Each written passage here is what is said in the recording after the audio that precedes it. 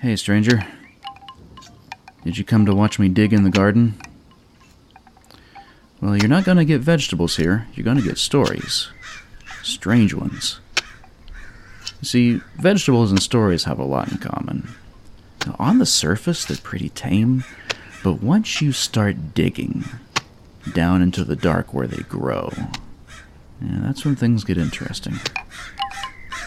All the stories here just don't come out quite right.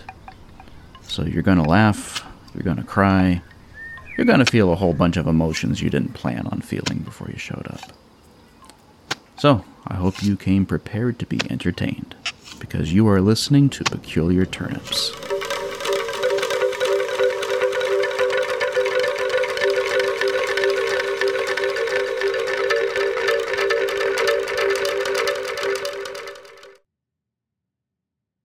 Peculiar Turnips presents Wish Revoked, written and narrated by Richard Morgan. Kelly lived on the best side of the right side of the tracks. She had a home right next to Memorial Park, a place full of blooms and greens cascading out of time-worn bowls and planters. This didn't mean much to her, but it meant everything to her admirer, because it meant that he could sit in the park and wait until he could see her. It was summer vacation. Before it started, Chase and Kelly were both in middle school. When summer vacation would end, he would still be in middle school, but she would move on to high school, and he could think of no worse outcome. Being apart for an entire school year, not being able to see her so much as once during the school day.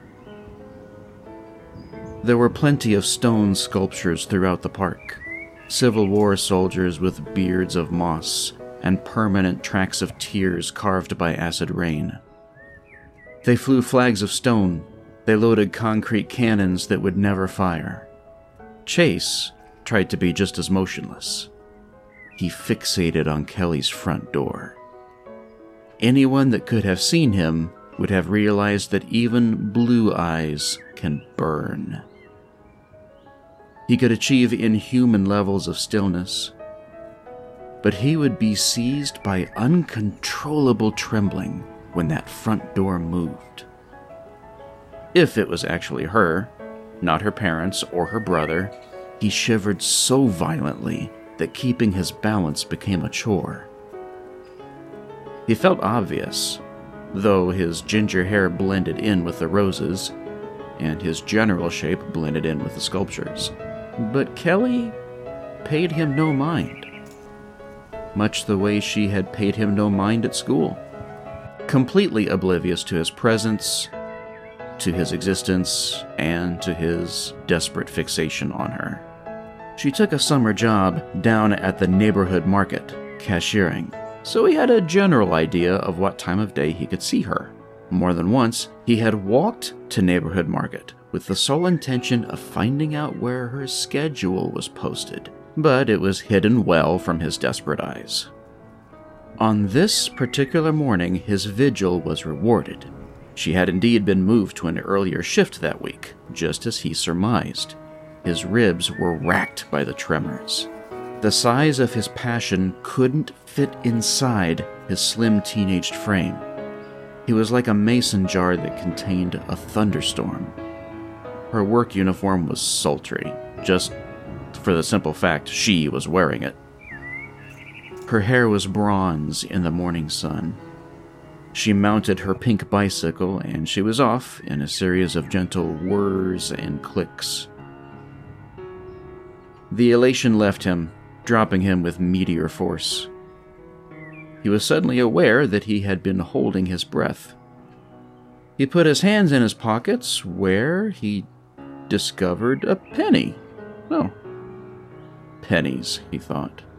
What are they even good for? Then he remembered there was an old well in the park. It was robed in columbine blossoms. He looked at the penny, turning it over in his palm. Hey, it had his birth year on it. It just might work. He clenched it in his fist, tight enough to bend the thin metal. He closed his eyes and took a deep breath. I wish that Kelly and me will be together forever.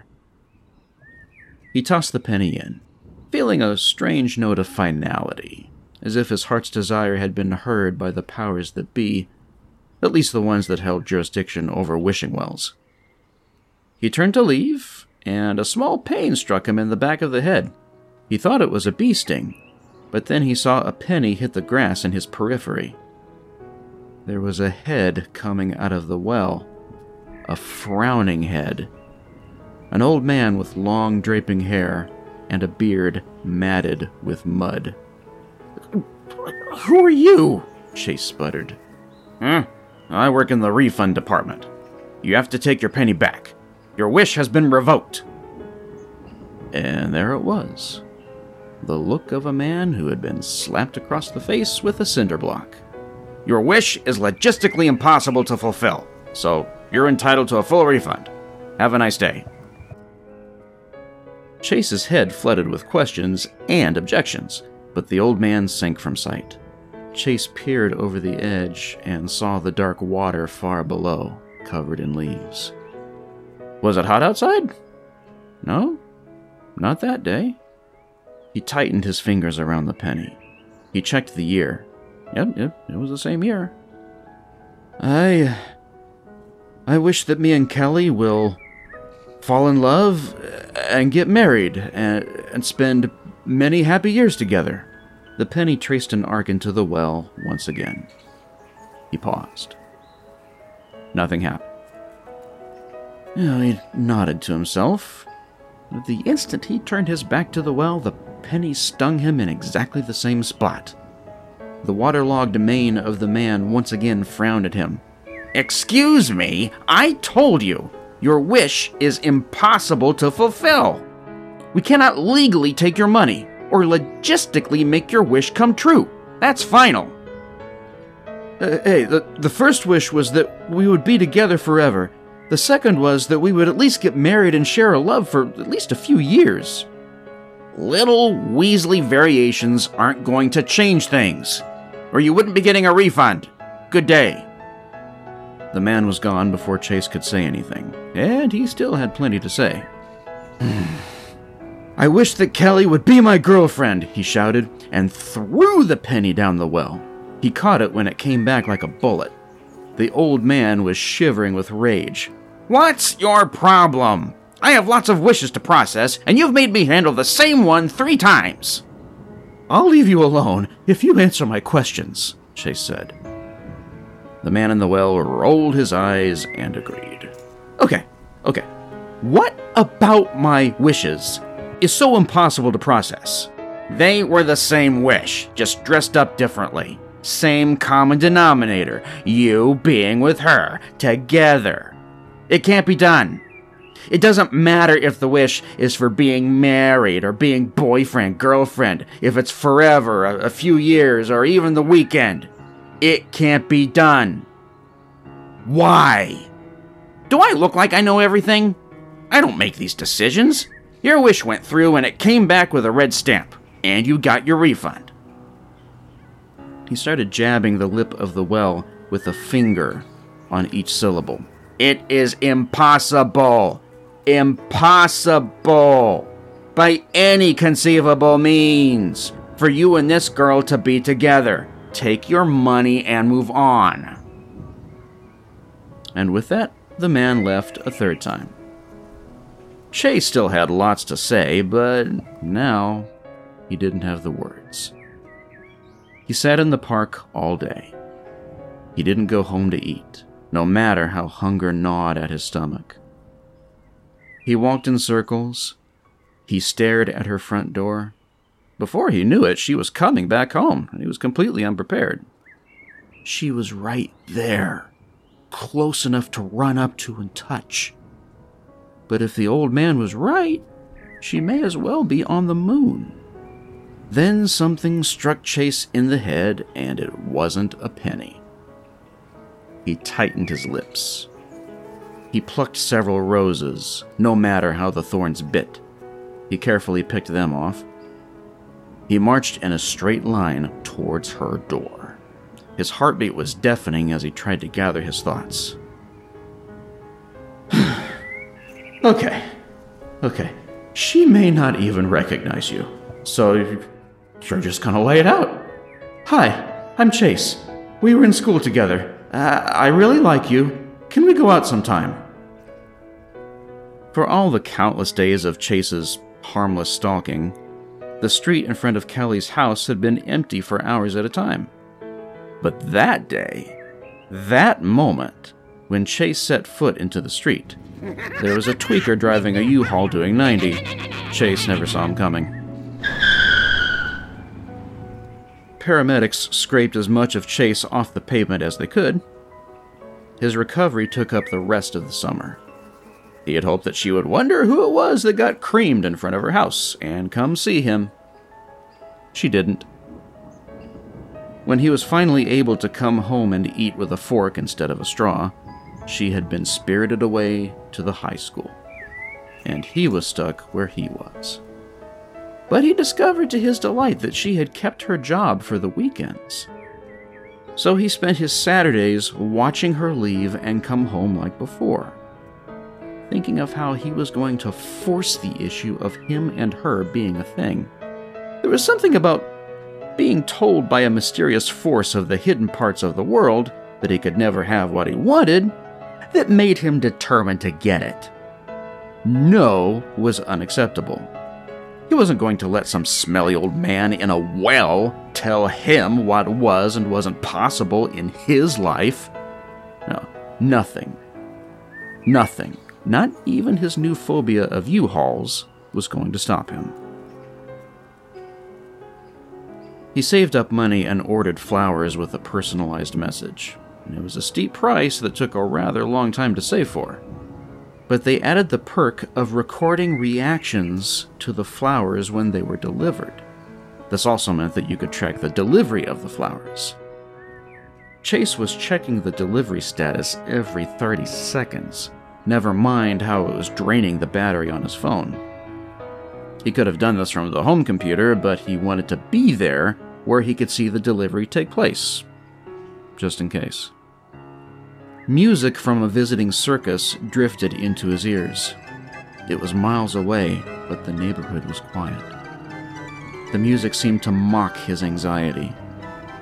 He could even hear the cheers of the crowd, like the roar of distant surf. He thought about taking Kelly to see the ocean someday, after the flowers trigger her undying love for him. He finally got the alert. The delivery was on the way. He got a link to activate the camera feed. His shaking hands barely held onto the phone as he watched. It was a split screen shared between two GoPro cameras, one mounted on the driver and one mounted on whoever was riding shotgun. Chase could hear the vehicle in the distance. "Come on! Come on!" he hissed at the driver who was going the speed limit in the sleepy neighborhood. But then, screeching tires spilled out of the phone speaker and also echoed from far away. Chase panicked, terrified in equal parts of the delivery failing and seeing a U-Haul through the feed. Instead, it showed a stampede of tigers, painted elephants, and chimpanzees wearing Robin Hood-styled outfits. One colorful elephant sent the florist's vehicle twirling with one angry swat of its trunk. The impact destroyed one camera, but the other, the driver, still worked. It showed the mangled body of the other rider. A chimpanzee with dilated eyes cartwheeled up to the body and began urinating in the poor soul's face. The victim blubbed in protest. Another chimp could be seen taking a bouquet of flowers. Yes, Chase's flowers, and eating the personalized message. It then raced over to one of the elephants in a lightning-fast attempt to ram the bouquet completely inside the pachyderm's anus. The chimpanzee succeeded, but met a cruel end under the elephant's foot. It was revealed in the news that the chimpanzees had gotten into someone's stash of LSD and thought it was great enough to share with the other animals. One of the handlers wept over the fate of the crushed chimp, saying that he had just taught the animal how to play basketball. Nothing was reported about Chase's flowers, and the flowers certainly didn't reach Kelly. Chase was done. He rolled his electric wheelchair out of the park. He went home and planned for war with the universe. Saturday came. She stepped out of her door, brushing back her freshly showered hair. She stopped when she heard someone call her name. Someone in an electric medical scooter thingy was rolling toward her. A piece of satellite the size of a polar bear fell out of the sky, missing the wheelchair by inches. It skipped across the pavement, carving up plumes of sparks before taking out a section of fence. An epileptic suicide bomber zigzagged through the street and narrowly gave Chase a hug, but the wheelchair's pilot was ready. The bomber hugged air and reeled off to detonate in some decorative hedges. A clown's hand reached out of the gutter and missed one of Chase's wheels by inches. Georgie, we all float down here. He reached Kelly's side of the street, swerving to miss a downed power line. Chase beamed, triumphant. His heart grew angel's wings and took to the sky. Kelly! Kelly! I made it! Who are you? And why are you calling me by my last name? Chase blinked. Your last name? Kelly is my last name. First name Steve. You mean you're not a girl? Then why do you look so... I only eat iceberg lettuce. I'm allergic to everything else. Chase's brain made a quick review of all the times he had ever seen Steve, and he couldn't recall a single instance of seeing him in a dress. You were here to ask me out, weren't you? Said Steve. Oh, yeah? God, this keeps happening! Steve spat and got on his pink bicycle. He read Chase's confusion. My girlfriend gave it to me so I could get to work, which I'm gonna be late for. Get lost! Chase sat in place for a long time, even after the suicide bomber's left foot landed in his lap. He tried stalking Steve some more from his perch in the park, just to feel the magic again, but it was just gone. Knowing just made too much of a difference. He never went near the wishing well ever again.